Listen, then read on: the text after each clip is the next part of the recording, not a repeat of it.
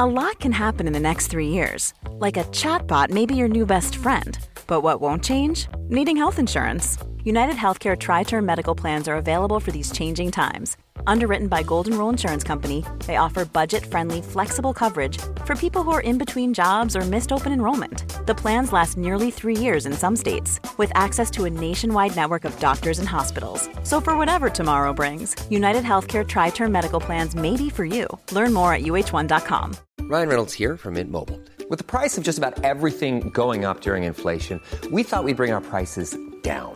So to help us, we brought in a reverse auctioneer, which is apparently a thing.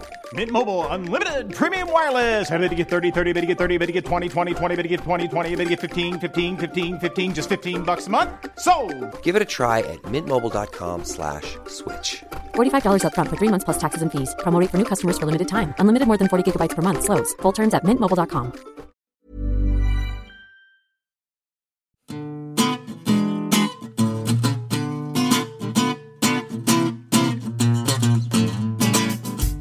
Hello and welcome to the New Statesman podcast. I'm Deputy Editor Helen Lewis, and this week Raphael Bear, George Eaton and I talk about trains and infrastructure. I discuss the controversy around girls with Caroline Crampton, and Ian Steadman and I talk about the probe that has only just woken up in deep space.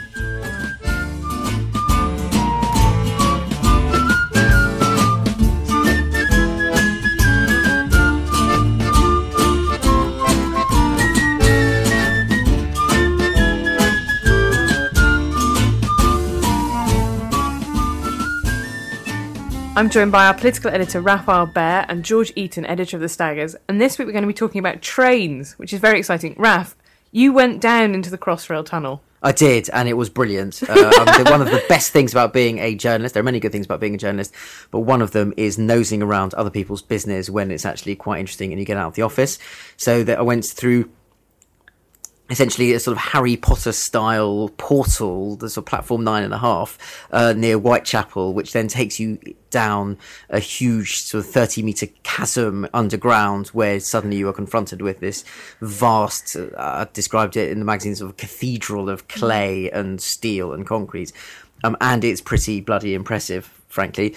There is a point to this. It wasn't just a jolly for me. I was sort of interested in, I mean, everyone's behind Crossrail. It is this. I don't think people in London necessarily appreciate that this is the biggest engineering project in Europe, that this is a serious piece of infrastructure that's being put in.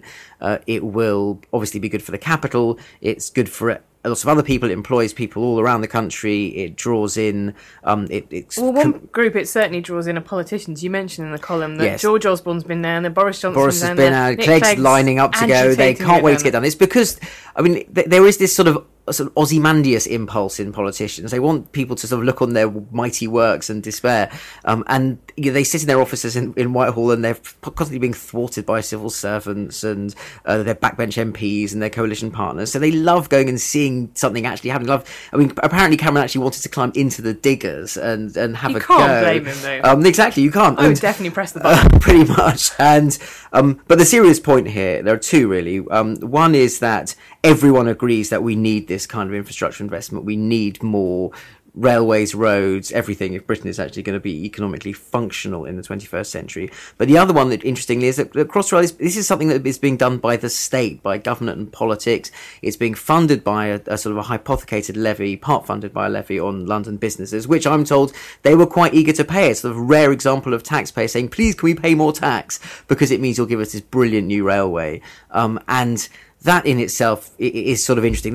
We know all this stuff has got to be done, but the political debate in terms of actually how we pay for it is so stuck, because there's this, as we know, the sort of dividing line in the election will be Labour waste all your money, the Tories will cut everything. That doesn't get you very far when everyone knows there are really urgent things government has to do and has to find ways of paying for them, and can't just sort of confiscate all the money off all the rich people, nor can it seems politically just go out borrowing on the market, although some people would say that's what they have to do. Well, which is what's happened in, for example, nuclear power generation, where basically we want Chinese people to come. And you mentioned in the column about this kind of need for Chinese investment. Yes, in all these essentially, we projects. can compete in a global race against China as long as China buys us the running shoes and builds us the running track, and then off we go. First of all, it's not necessarily in terms of the strategy and money the obvious way to do it, but also it's a slightly defeatist, dismal view of what Britain is actually capable of doing itself.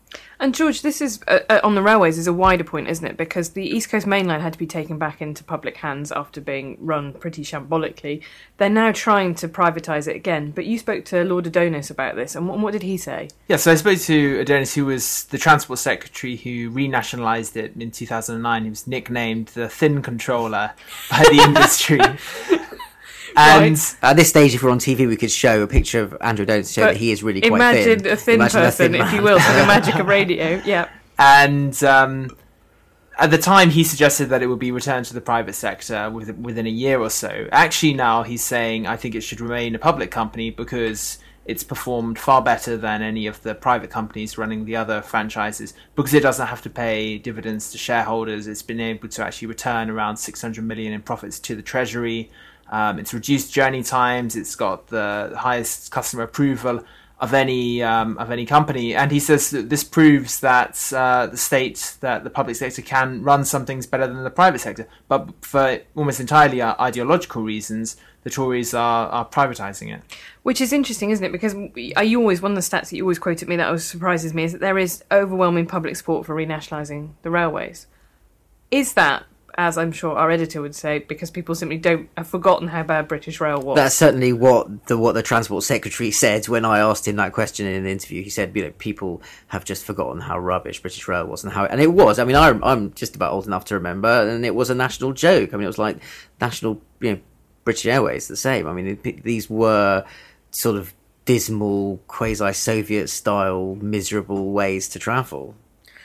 Well, yeah, I'm now trying to think whether or not Japan's train systems, which I can go on about until the end of time, how amazing they were, whether or not they're in state or private hands. Perhaps someone will tweet in to tell us, and I can geek out about that further.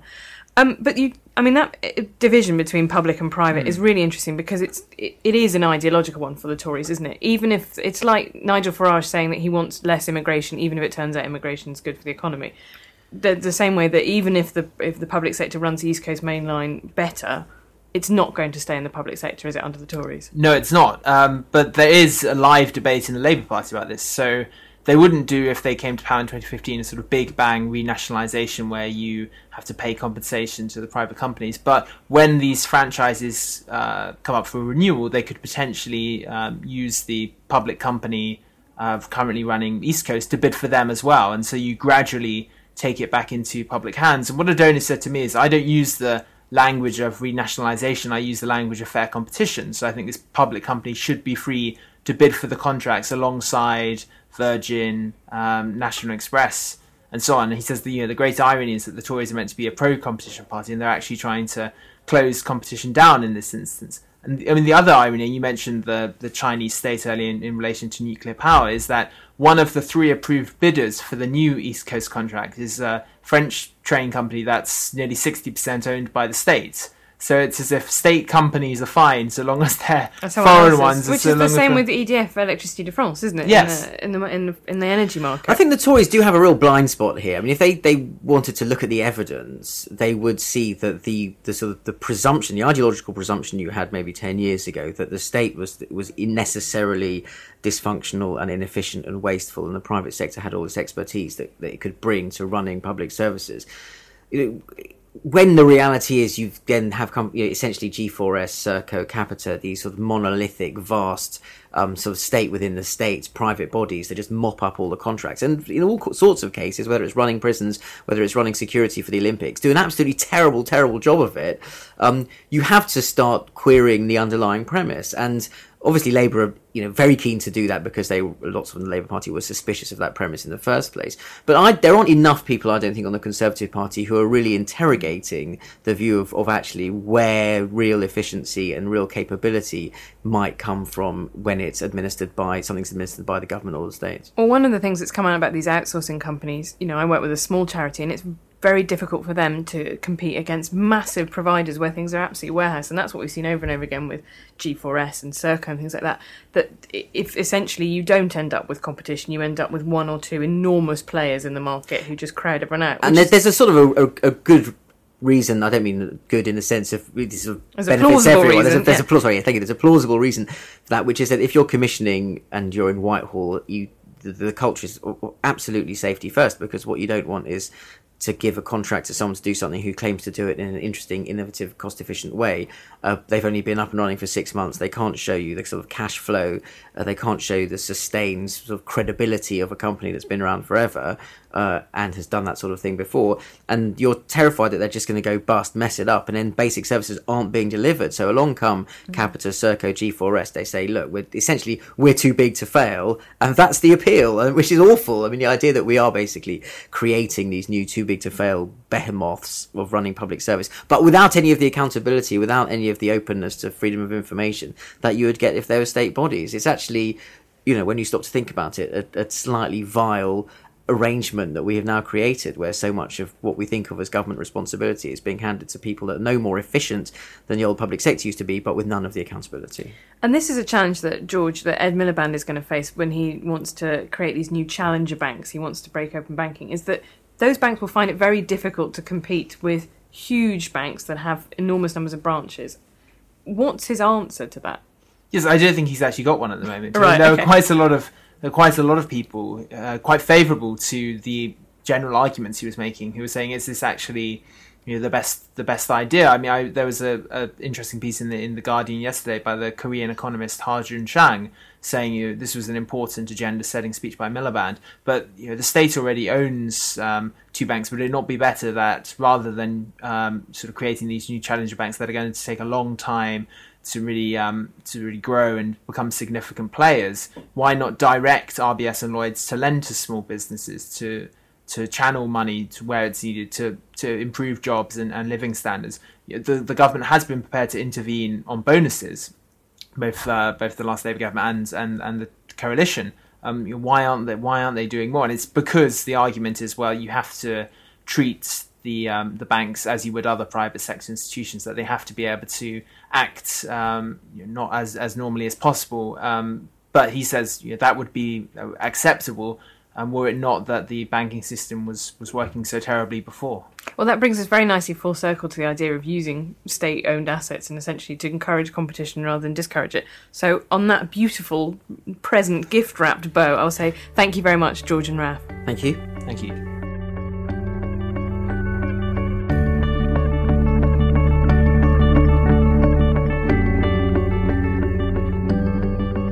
I'm joined by our web editor, Caroline Crampton, to talk about Girls. Now, for people who haven't seen Girls, it's now entering its third series. It's written and directed by Lena Dunham, who has become something of a lightning rod for feminist criticism, as well as acclaimed as one of the most interesting writer-directors out there. I, Caroline, have seen 1.5 episodes of Girls, which I watched on a plane, and my main memory of it is everything looked quite brown, but that might have been the fact that it was on a very small screen. It is also a lot of it set in Brooklyn, which is quite brown, the buildings, the trees, etc. But the main thing you need to know about Girls is it's a comedy about 4 20-something women and the adventures they get up to, who they sleep with, who they break up with, what their jobs are doing. In that sense, it's not dissimilar from an HBO show from the early 90s, late 90s rather, Sex and the City, which has had a lot of comparisons. But I think the comparisons really just end at the fact that it's got 4 principal female characters and they live in New York. Which is, I think, is interesting because you describe it as a comedy. It's more a sort of wry smile kind of comedy than a cringing, uncomfortable kind of comedy. Is it? Although very occasionally you do just laugh out loud, but that's more at the writing than the situations. It's got funny lines. Lena Dunham's a very funny writer. It's not because they end up in situations that make you laugh. It's things they say. It's wry. And it's one of these shows, AMC's Mad Men is another one, where its kind of cultural significance is out of proportion with the number of people who actually watch it. Oh, yes. I mean, I saw a very funny tweet from one of the US BuzzFeed writers a couple of weeks ago when it... Ryan Reynolds here from Mint Mobile. With the price of just about everything going up during inflation, we thought we'd bring our prices down. So to help us, we brought in a reverse auctioneer, which is apparently a thing. Mint Mobile Unlimited Premium Wireless. How to get 30, 30, bit to get 30, bit to get 20, 20, 20, bit to get 20, 20, bit to get 15, 15, 15, 15, just $15 a month? Sold! Give it a try at mintmobile.com/switch. $45 up front for 3 months plus taxes and fees. Promo rate for new customers for limited time. Unlimited more than 40 gigabytes per month. Slows full terms at mintmobile.com. premiered in America, saying "Happy Girls Think Piece season, everybody." And there's this kind of sense that it's in its third season. This is the third year now when it's, you know, obviously the actors and so on have been on their publicity drive, but just the overwhelming number of what does girls mean for women pieces written on blogs and magazines and newspapers. It's just ridiculous. It's not like anything else I've ever seen in that sense. Is what girls mean for women that a very rare, exceptionally talented woman has broken out, but overall things remain quite bad for women in television? Yes, and I went to the Sky Atlantic, which is running the show in the UK, hosted a premiere event a couple of weeks ago, which included a Q&A session with Lena Dunham, a couple of the other cast members and the producer. And I'd never really seen Lena Dunham speak unedited. I'd only seen her speak on video and stuff before. And I was really struck by how incredibly knowledgeable she is about filmmaking. So there were a few questions about the film that really brought her to fame before she did Girls' Tiny Furniture, which she crowdfunded and did herself. And she just kept reeling off sort of the numbers of cameras she'd used and the sort of specific types of lenses and how this one was better than that one. She's extremely knowledgeable. She's really done her homework. She desperately wants to succeed in that industry. So I think it's really just a lesson that if you work extremely hard and, as she said herself, are quite lucky, you will do well. I think that's very interesting because that doesn't come across in a lot of the media that's written around her. Not at all. Much of which, I have to say, to me, it has a slight tone of, oh, come on, she's just writing about what everyone's lives are like. I definitely could have done that. There's not that much artistry to it. Whereas the impression I got from seeing her speak is that she's extremely knowledgeable, but she's also, unlike, I think she's portrayed being this kind of lone pioneer, she's extremely collegiate in the way she works. It was a Q&A style thing with 5 people being asked questions by an audience, directed slightly bizarrely by Richard E. Grant, who's a guest star in the new series, who is clearly a very big fan of hers, and so had volunteered to do it. And she would start answering a question, and she'd get about 2 sentences in, and then she'd turn to one of her co-stars and say, "Is that how you thought it was?" and bring them in immediately. She would almost never give a complete answer without consulting somebody else. And I thought, if that's the way she works too, which it seems probable, then I'm not convinced by the way she's been cast. Which I think a lot of which focuses on her as a sort of exceptional woman and the way that she should therefore be perfect in every way. Now, to dip our toe into an intensely controversial matter, there was a lot of criticism around the time at the end of the first season about how white the show was. So it's set in Brooklyn, which is about 50-50 ethnic minority and white. And the show, all the 4 principal characters in it are all white. How's that changed as the seasons have gone on? It has changed in that there have been major characters who are non-white.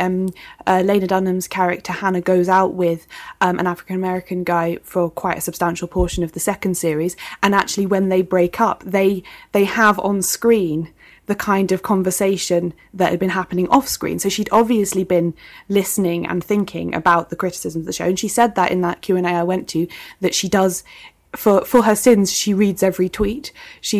Some of her cast members kind of rolled their eyes at this as if it's a kind of personality flaw she has, but she is obsessed about knowing what everyone thinks and taking on board the criticism. And there's also, I find that really interesting because the same thing happened. There was a similar row about Lily Allen and about the way that she'd done a video that was sort of critiquing twerking, but also had, you know, black women used kind of as body props in the background. And she tweeted articles that were critical of her, and she definitely engaged with it. And I do wonder if there is a thing about the level of abuse that women like that get hasn't actually stopped them from engaging with the proper, serious, well-thought-through criticisms, and I do therefore admire them more for it. Yeah, so Lena Dunham started off, I think, from the position where at the end of the first series where people were saying, well, how come there aren't any non-white characters in this?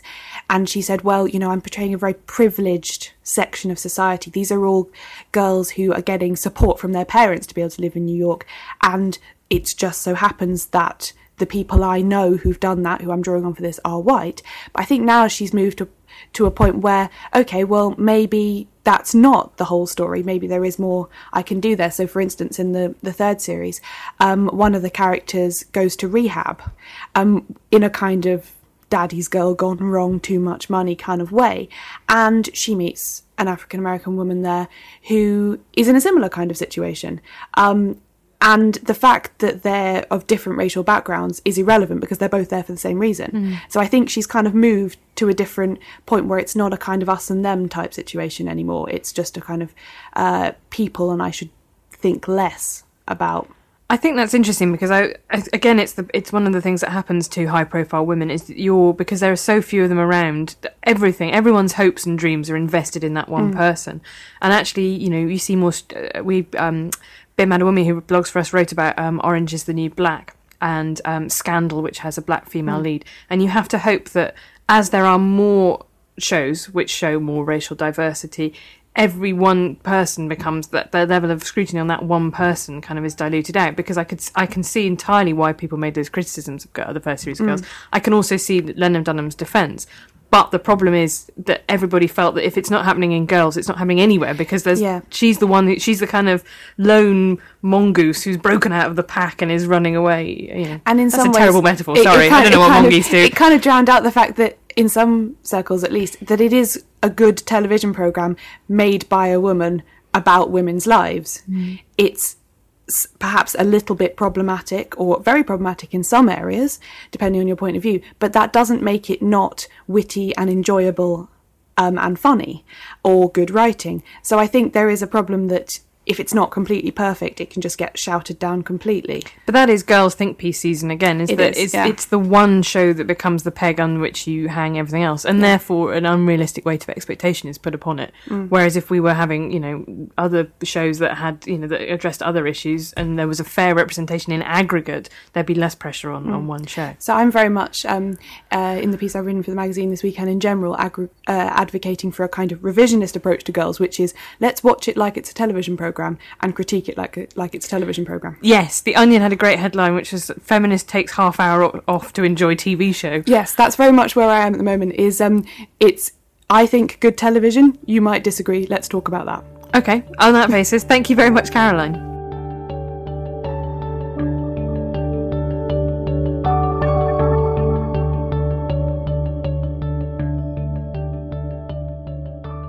I'm joined by a tech writer, Ian Stedman, to talk about space. So we've already done trains on the programme, now we're doing space. It's like all my nerd loves in one go. The reason that we're talking about it is because NASA launched a probe. No, ESA. ESA, the even European better Space than Agency, yes. Which is not an organisation that you encounter being called that often. But so the European Space Agency launched Rosetta 10 years ago. It's been sleeping.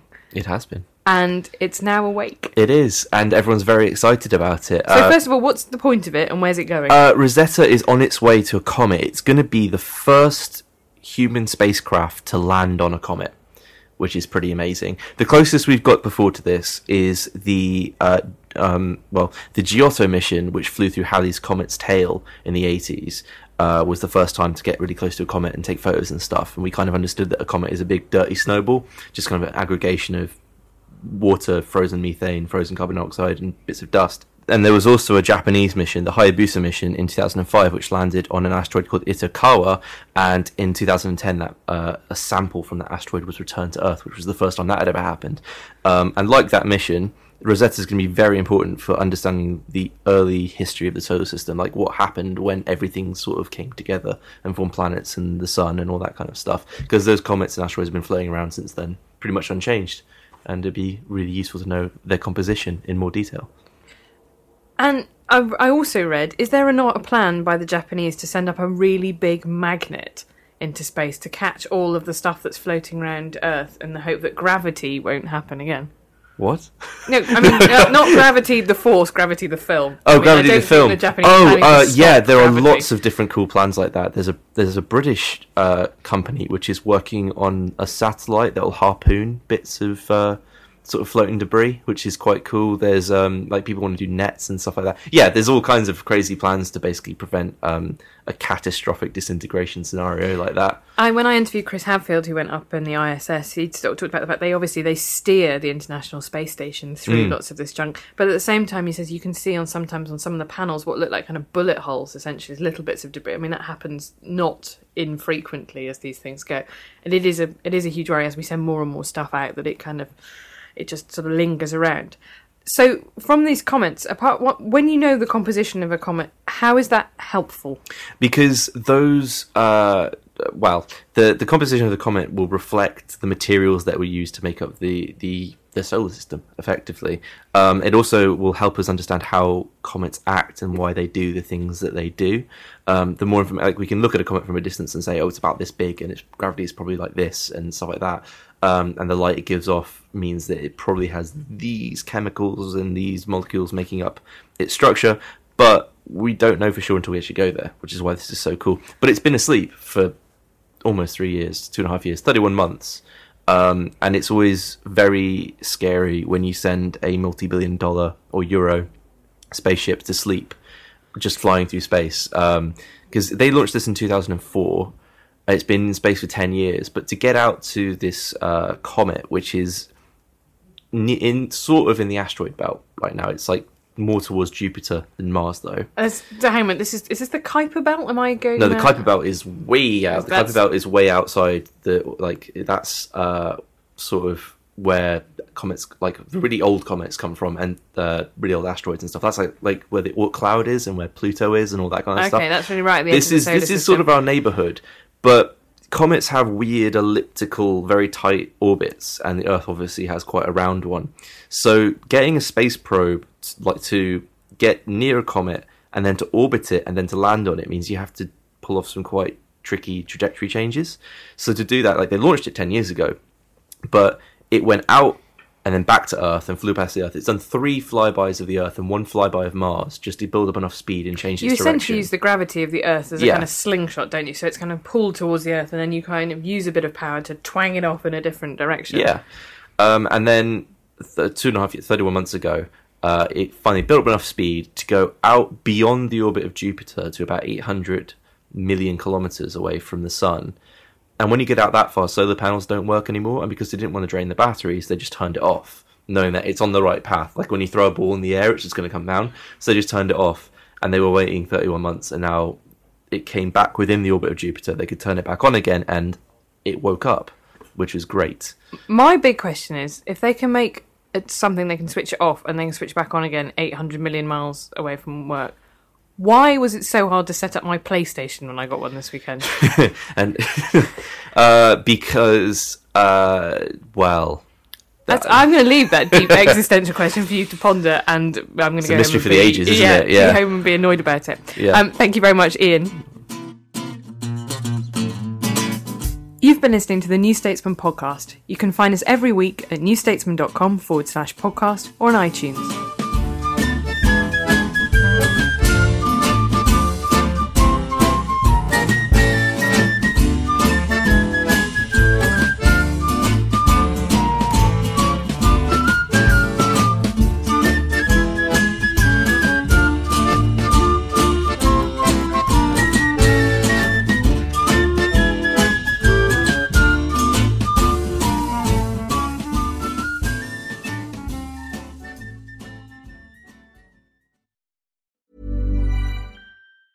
Small details are big surfaces. Tight corners are odd shapes.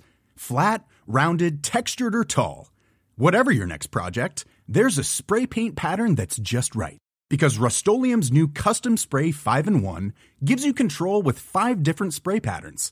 So you can tackle nooks, crannies, edges, and curves without worrying about drips, runs, uneven coverage, or anything else. Custom Spray 5-in-1. Only from Rust-Oleum. Hi, I'm Daniel, founder of Pretty Litter. Cats and cat owners deserve better than any old-fashioned litter. That's why I teamed up with scientists and veterinarians to create Pretty Litter. Its innovative crystal formula has superior odor control and weighs up to 80% less than clay litter. Pretty Litter even monitors health by changing colors to help detect early signs of potential illness. It's the world's smartest kitty litter. Go to prettylitter.com and use code ACAST for 20% off your first order and a free cat toy. Terms and conditions apply. See site for details.